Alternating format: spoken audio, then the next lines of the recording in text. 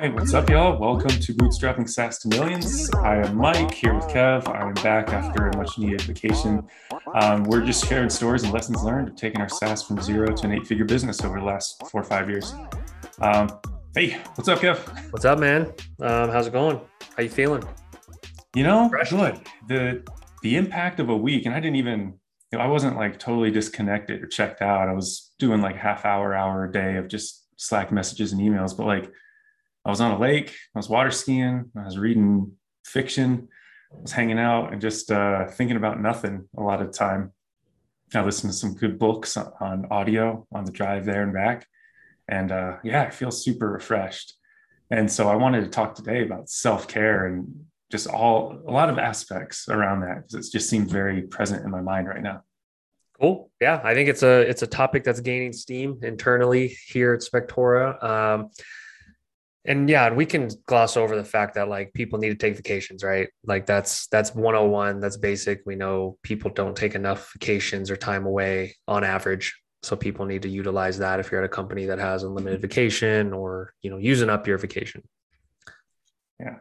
But I think, yeah, when we're talking about self-care, I want to talk about like it holistically, right? What is self-care? To me, it's everything. It's physical, it's mental, it's spiritual or energetic or whatever manifests for you.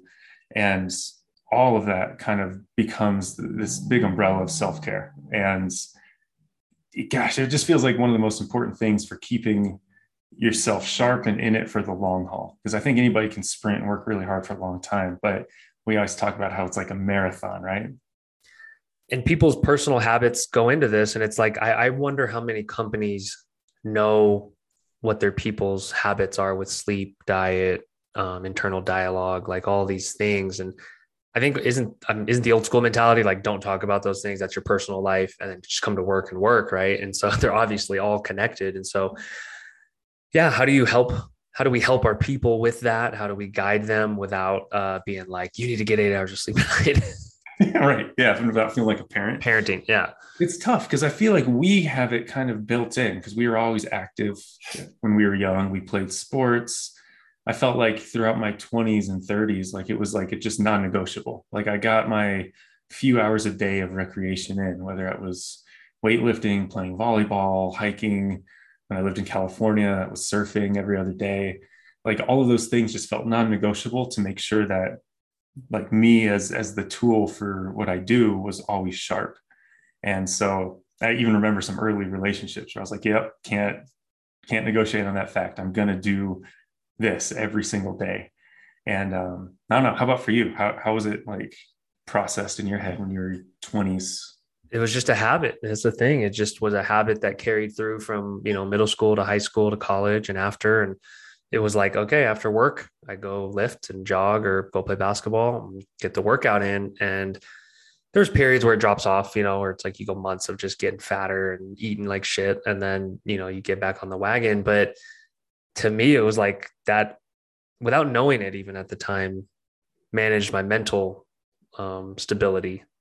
It keeps that in order. And, you had to go through some periods of maybe feeling mental instability or depression, to realize, oh, I need to jog. I have to get back to like moving my body or else my mind kind of goes off the rails. Yeah. So I think that kind of leads into the question of like, why is it so important? Because what happens when you don't do it?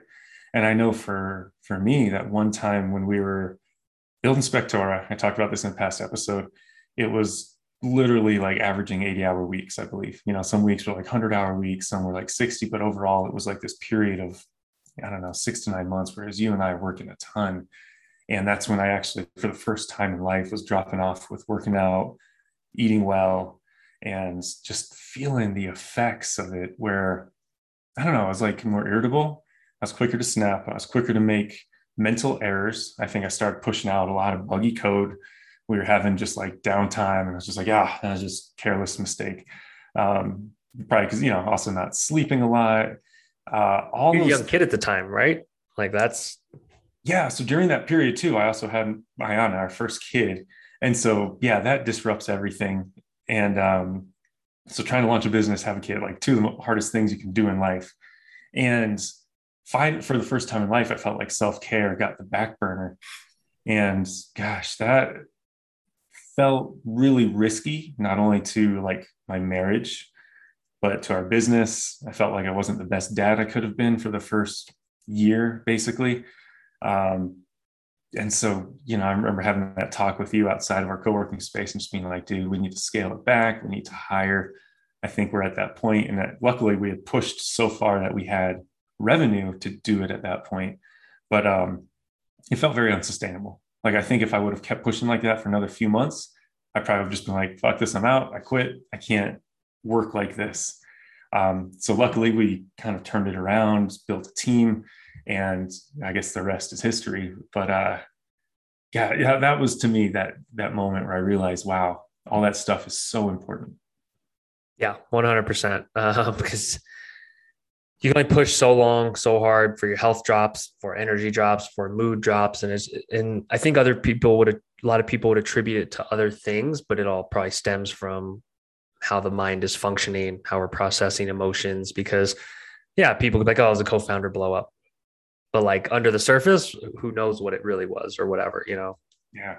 So how about you? Like, what's the time where you felt like self-care faltered? What effects did you see?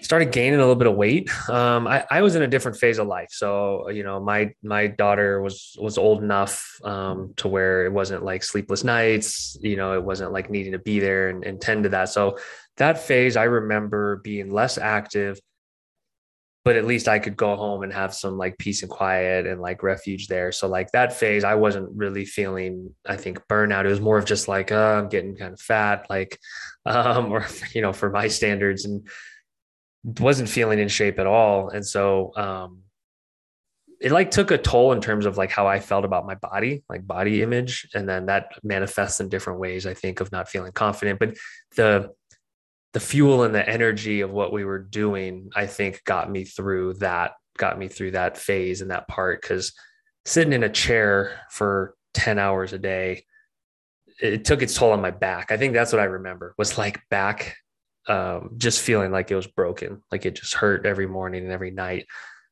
and not really understanding the right PT exercises to do. So I think maybe I started researching that of like, what's a maintenance thing I can do every day to prevent back and hips from like falling off.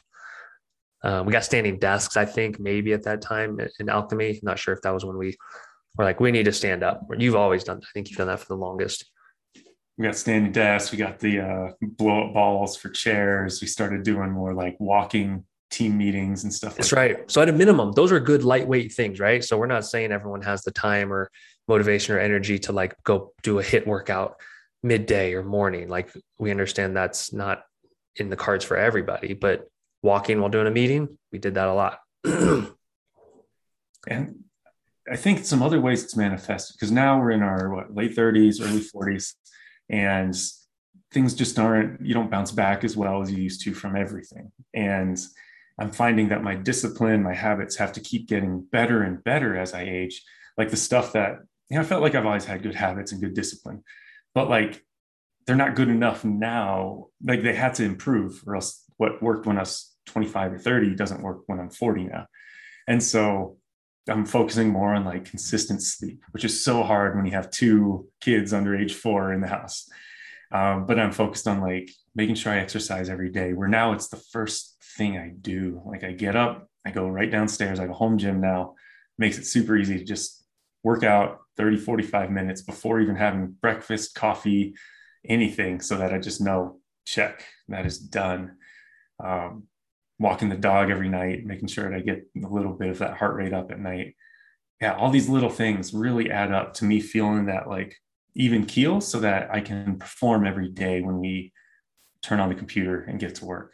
I'm shifting my thoughts on this too, of where it like doing anything daily is the win, not how hard you go. Whereas I used to think I got to go hard for 2 hours at the gym to feel good about it. And that was sometimes wrong, where it's just like time spent instead of the quality of the time working out. And so, yeah, now it's just like getting some exercise band. Like anyone can get these cheap little exercise bands, you know, that are like a pack for $10 or something, right? And do some hip mobility work and like little things like that. I've heard from numerous PTs, nutritionists of like, that triggers something in your body every day to like keep it cycling and going, as opposed to literally doing nothing. Oh yeah. And I just listened to Atomic Habits on my drive. Such a good read. If you haven't read it yet, definitely read it. A lot of it you might feel like is common sense, but it's good reminders that, yeah, your habits are what make who you are. And like you said, it doesn't have to be going all out every time you go to the gym. If you just do something every day, that adds up, that compounds over time, just like compound interest. And I'll say, like, okay, so let's talk about this in the context of a team, of how, of like this being part of a team culture. Cause when you're remote, I don't know if it's easier or harder. We can talk about that, of like, versus being in an office. Obviously it's harder to just like promote someone going and taking a walk during the day. But I think we lead by example. So that's one way. I think people see it, they follow it, kind of like parent-child relationship. So that's one way. But I think talking about it, breaking through that uncomfortable barrier, step one of asking people, hey, what are you doing to be active?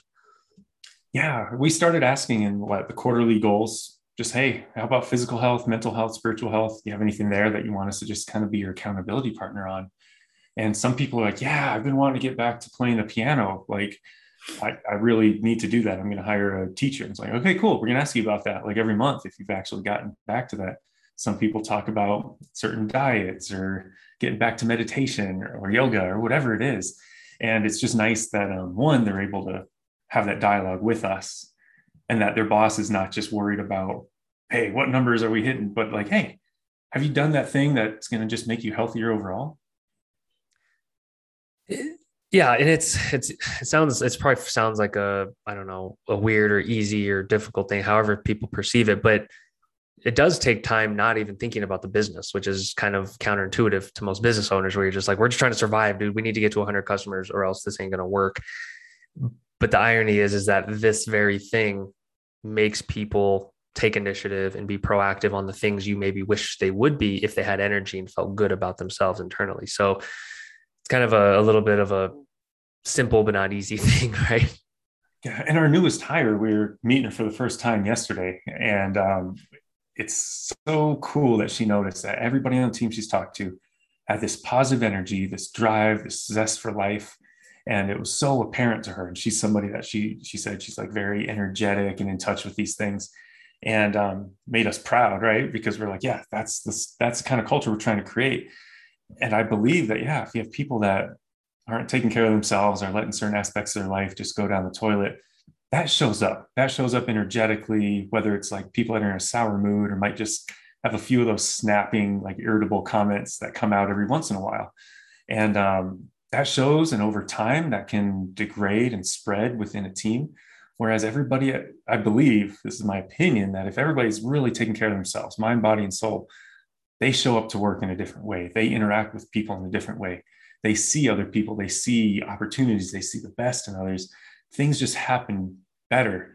And so, yeah, I kind of have a bias when we're hiring towards people that are like fit, healthy, active.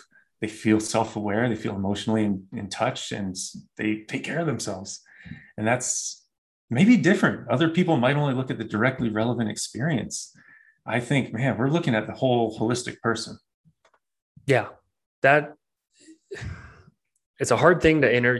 We're still, revamping our interview process at all times and the questions we ask, but it's hard to truly get at if someone's happy, if someone's dealt with their internal shit and their baggage or is working on it. And I think like everyone has their struggles and battles, but we're working on finding those questions, whatever they are in terms of, and we ask, I think, what are you, nerding out about outside of work, or like what goals you have for yourself, or what's something you're actively working on? Because the concept of self-improvement, there's so many questions you can ask to probably find out what someone's working on, but that's a must.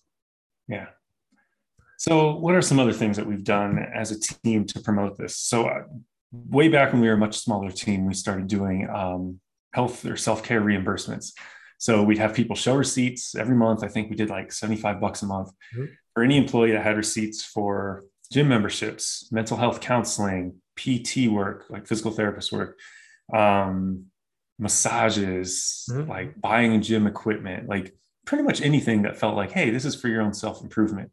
And it was great until we kind of scaled up, and now the administrative burden has become a little bit tough. So we're trying to figure out, if there's, I think there might be services out there that can do this for us. But one of our team members said, this is the first time in my life I'm consistently getting a deep tissue massage every month, and it makes me feel so rejuvenated, so so much like I'm able to take care of myself. It doesn't feel like I'm taking it out of some bucket that should go to something else, because I just knew it's earmarked for that. And super important to him, made us feel like, oh wow, I didn't realize that they could have that kind of effect. And in the scheme of things, it's not a ton of money to promote something that we think has far-reaching effects. Yeah, and this is where I don't even know if we technically disagreed or what we thought about this, because I remember hearing that and being like, to this person, I hear that and I get the concept of that on its own.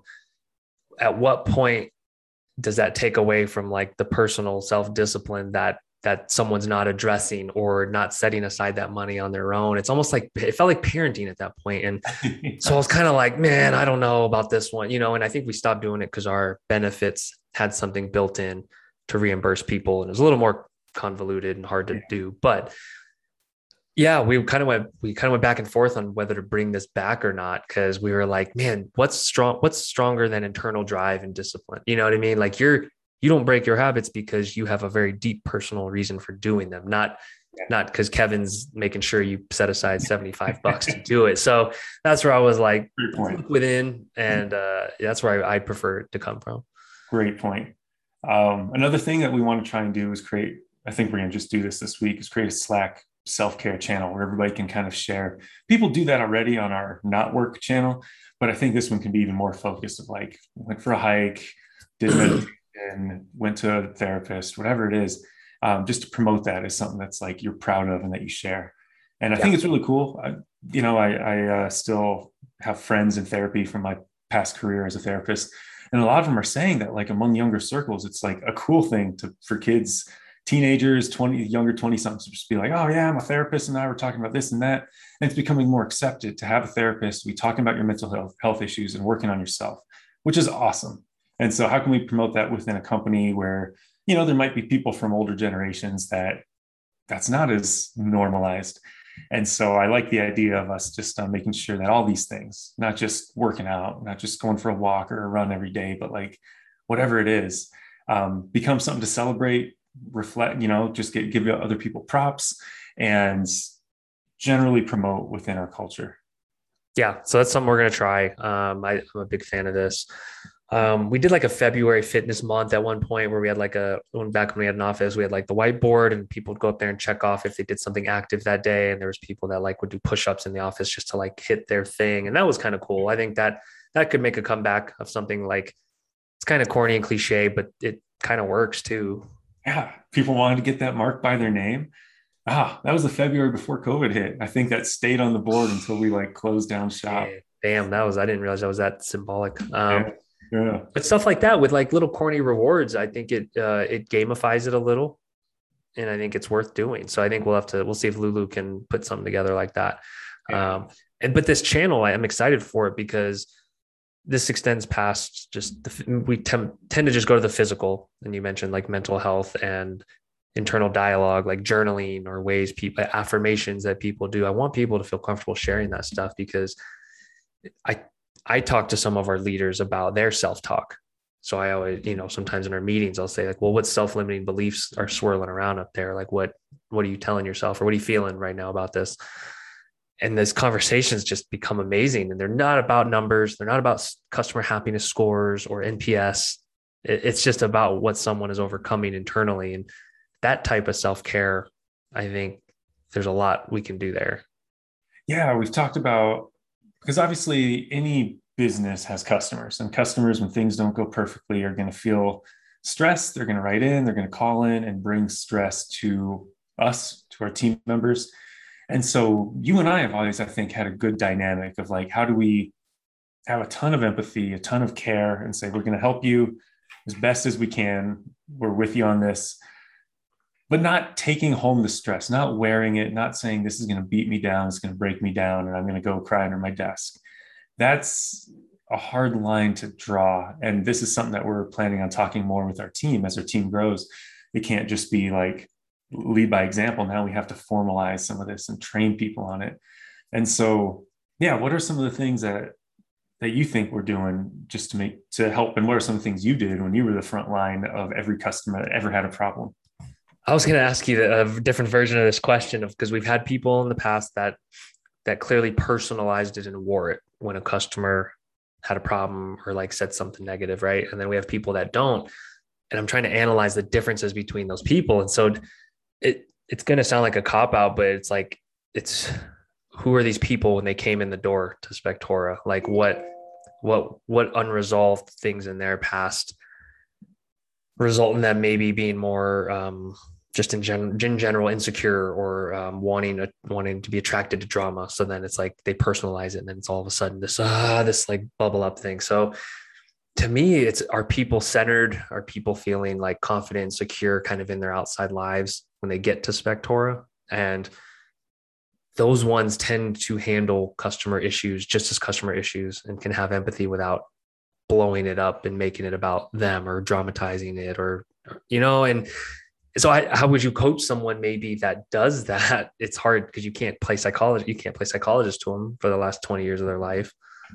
Well, in a way though, it is exactly like the stuff you're asking with like what's self-limiting beliefs, like where are you at? Because yeah, so I have a master's degree in counseling psychology. If you want to save 80 grand, I'll tell you basically the takeaways. It's a lot of it was working on ourselves, figuring out our own issues, because basically to be able to sit in a room with somebody that's talking about past traumas or experiencing really deep, powerful stuff, you have to make sure you don't get triggered. You don't kind of go down the rabbit hole with them, that you can stay empathetic, but also removed. And that's what the 3 to 5 years of training is mostly about, is like you working on your own issues. And so there's a lot of ways to do that. Obviously, reading books, continuing to have that self-improvement mentality, seeing your own therapist, whatever. But yeah, I really believe that it's like you said, it's the people that are working on themselves, figuring out their own issues, handling their own baggage. And that's a lifelong process. None of us are done or there, but there's definitely people that have paid a lot more attention to that. And it shows in the day to day, the people that don't wear stresses, that can handle things, that can emotionally regulate a little bit better. There's a lot of skills and techniques that can make that happen, but it has to come from this internal drive, I believe, to just handle things internally. And I feel like there's a question or two in the interview process that you could sneak in, talking about, something around, something that someone's working on that they're aware of as a weakness, and just how they like, how deep they go on that question. I feel like it needs to carry more weight. And I'm even thinking about our own, how much weight we attribute to that. If someone's just like, oh yeah, I'm trying to get more sleep. Oh yeah, I'm trying to, whatever, instead of something deeper. So whatever questions you can kind of think about to get at, if someone is self-aware about their psychological, blockers or issues and what they're doing maybe to overcome it. I always like when someone like meditates or takes time to breathe, focus on their breathing, and kind of anything that anchors someone back to like the present. Yeah. To me, that's like a very positive indicator that they think about this stuff at least. Right. Yeah, I think that's huge. We're trying to get better and better at finding out these things early on. It was tough. And then, yeah, it's like people come out and they're just like, yep, I had abandonment issues, like I'm going to really personalize stuff when a teammate gives me criticism. No one's going to come out and just say that. So it's like, how do you find out if someone's at least working on those things? Totally.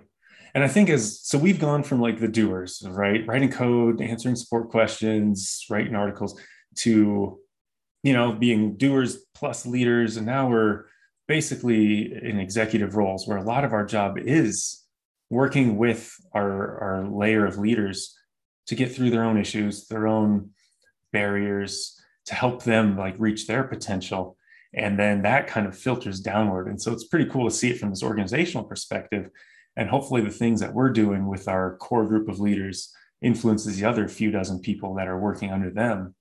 And it's interesting work. It's so nuanced. It's so gray. You don't necessarily know where the wins are, but and it's so different. We don't have the same metrics of success that like somebody on chats like, yeah, I got 99% happiness. I crank through chats at an average rate of 12 chats in a minute or whatever. And it feels like, cool, that's a win. For us, we're like, oh, did we unlock something in one of our leaders that's going to enable them to go even further or influence their people under them even harder? It's a weird role. isn't it? It's like sometimes these are multi-month initiatives or goals that, yeah, don't have a goalpost. So then after 3 months, sometimes our win is I'm feeling like this person is cranking it up a notch and influencing others and getting the team to function as they should. So not measurable. It's really a lot of gut. And I think that's probably why great CEOs are paid tens of millions of dollars, is because that gut, they know the numbers, but they also know people and they can make calls based on that kind of stuff. That we're not even close, but it's fun to start thinking of these things. And then you almost have to self-talk yourself, talk to yourself daily, that you feel like you're just kind of following like your instincts and the right habits. Right. Yeah. Trusting your intuition, trusting feelings, because there's certain things that I think we felt that later data would come to confirm. But like just us having more trust in ourselves and our perspective or intuition, I think is huge. And also realizing when it's off and learning from it, and then internalizing that knowledge to enhance our future intuition. So yeah, it gets really interesting. But so swinging back to self-care, what else do you think we see on the horizon for our team? What else are we going to do to continuously promote this stuff? I want more people to read, because I've never been a reader. I always used to fall asleep, on the first page or second page of any book. And I've never considered myself like a strong, like academic or well-read person. And so I'm going through this now, like these last couple of years of reading more than I ever have and going through phases, but it's just so powerful. Some of these books, like you could read a book that could change your life and the way you think about stuff. And like, we're already seeing ideas spread within our organization that came from one book that you or I read. And that's pretty amazing to hear. So like we read a book, right? We talk about it to one of our leaders. I'm hearing them saying it to people under them, and it's changing their habits. So it's like a degree removed. And so that was pretty powerful to me to hear them repeating some of this, like what I feel to be just good life philosophies. Yeah, yeah, we have a team Audible account where we're buying some of the best stuff on there and just welcoming people to listen to it. We have book clubs, stuff that people are sharing, like, hey, here's what I'm reading. A bunch of people start reading it. Then we discuss the ideas.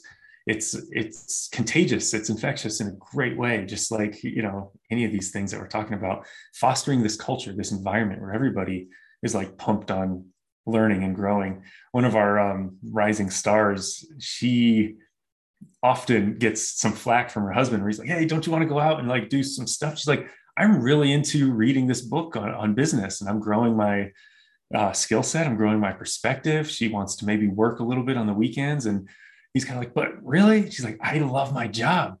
And that's the kind of culture that, like, for us feels like such a win, where everybody's kind of feeling what we feel, where we're just hyped to be building this awesome company, and getting that buy-in is amazing. Yeah. So I think I'm going to be a little more proactive with just gifting books to people from that account. When you look at the cost of $7 or something like that, that could impact a 20-year-old's life and how they look at business and work. Well worth it. Just like many people say, books are like the best ROI like on the planet, even though you can't like truly measure it. You just know. So that's one aspect. Yeah. What else? What else do we feel could be better? What else could we do better? Yeah. For a while, I think we had some momentum building around in-person events, and it's become hard when we're now remote. We have employees in different countries and different states, but we're talking about the team retreat and kind of having this time, whether it's 3 or 4 days, where the whole team, we fly them in from wherever they're at, and we do not work stuff really. Maybe we'll have a few like kind of, here's the big vision for the year, but mostly the vision for us is to have like fun shit like surfing or kayaking or whitewater rafting or skiing or whatever it is, and just really bonding and connecting with people and kind of exemplifying some of the values of like being active. Maybe we'll have meditation sessions and yoga and just stuff for people to be like, oh, well, maybe I've never thought of myself as a yogi, but let me check this out since half the team is doing it. And just having that kind of be this bonding experience where then people can go back to their respective homes and continue some of those things, maybe with a new accountability partner, somebody they did a morning jog with that, maybe they were never runners, and like, let's just keep doing this. So that's something that I'm excited. We're going to have to start planning that pretty soon, because obviously with everybody being busy and having families, time horizons need to be out there for planning purposes. I think this could be life changing. I think it's gonna be business changing, life changing. I'm so pumped for this. I know we've talked about this before, but ConvertKit kind of, has publicized the mold for this. And yeah, I think shared experience mixed with activity, mixed with a little bit of like, talking about the business, it just seems to like meld everything together in a perfect way that just bonds people to a company. And it just seems like the best of all worlds. So I can't wait to do this. Because I know that's such a need of mine, is like this social, this personal connection with people. Not, like, yes, people that are in your household, but then also friends or coworkers. Like, I want it to be more than just we transact over business things. I want it to be like, hey, we actually know each other. We see each other as people. And that's, yeah, I don't think there's any substitute other than time spent together doing, whether it's fun or hard things. And so, yeah, really looking forward to that. I know it's something in my life that I want to make more time for, is just personal connection.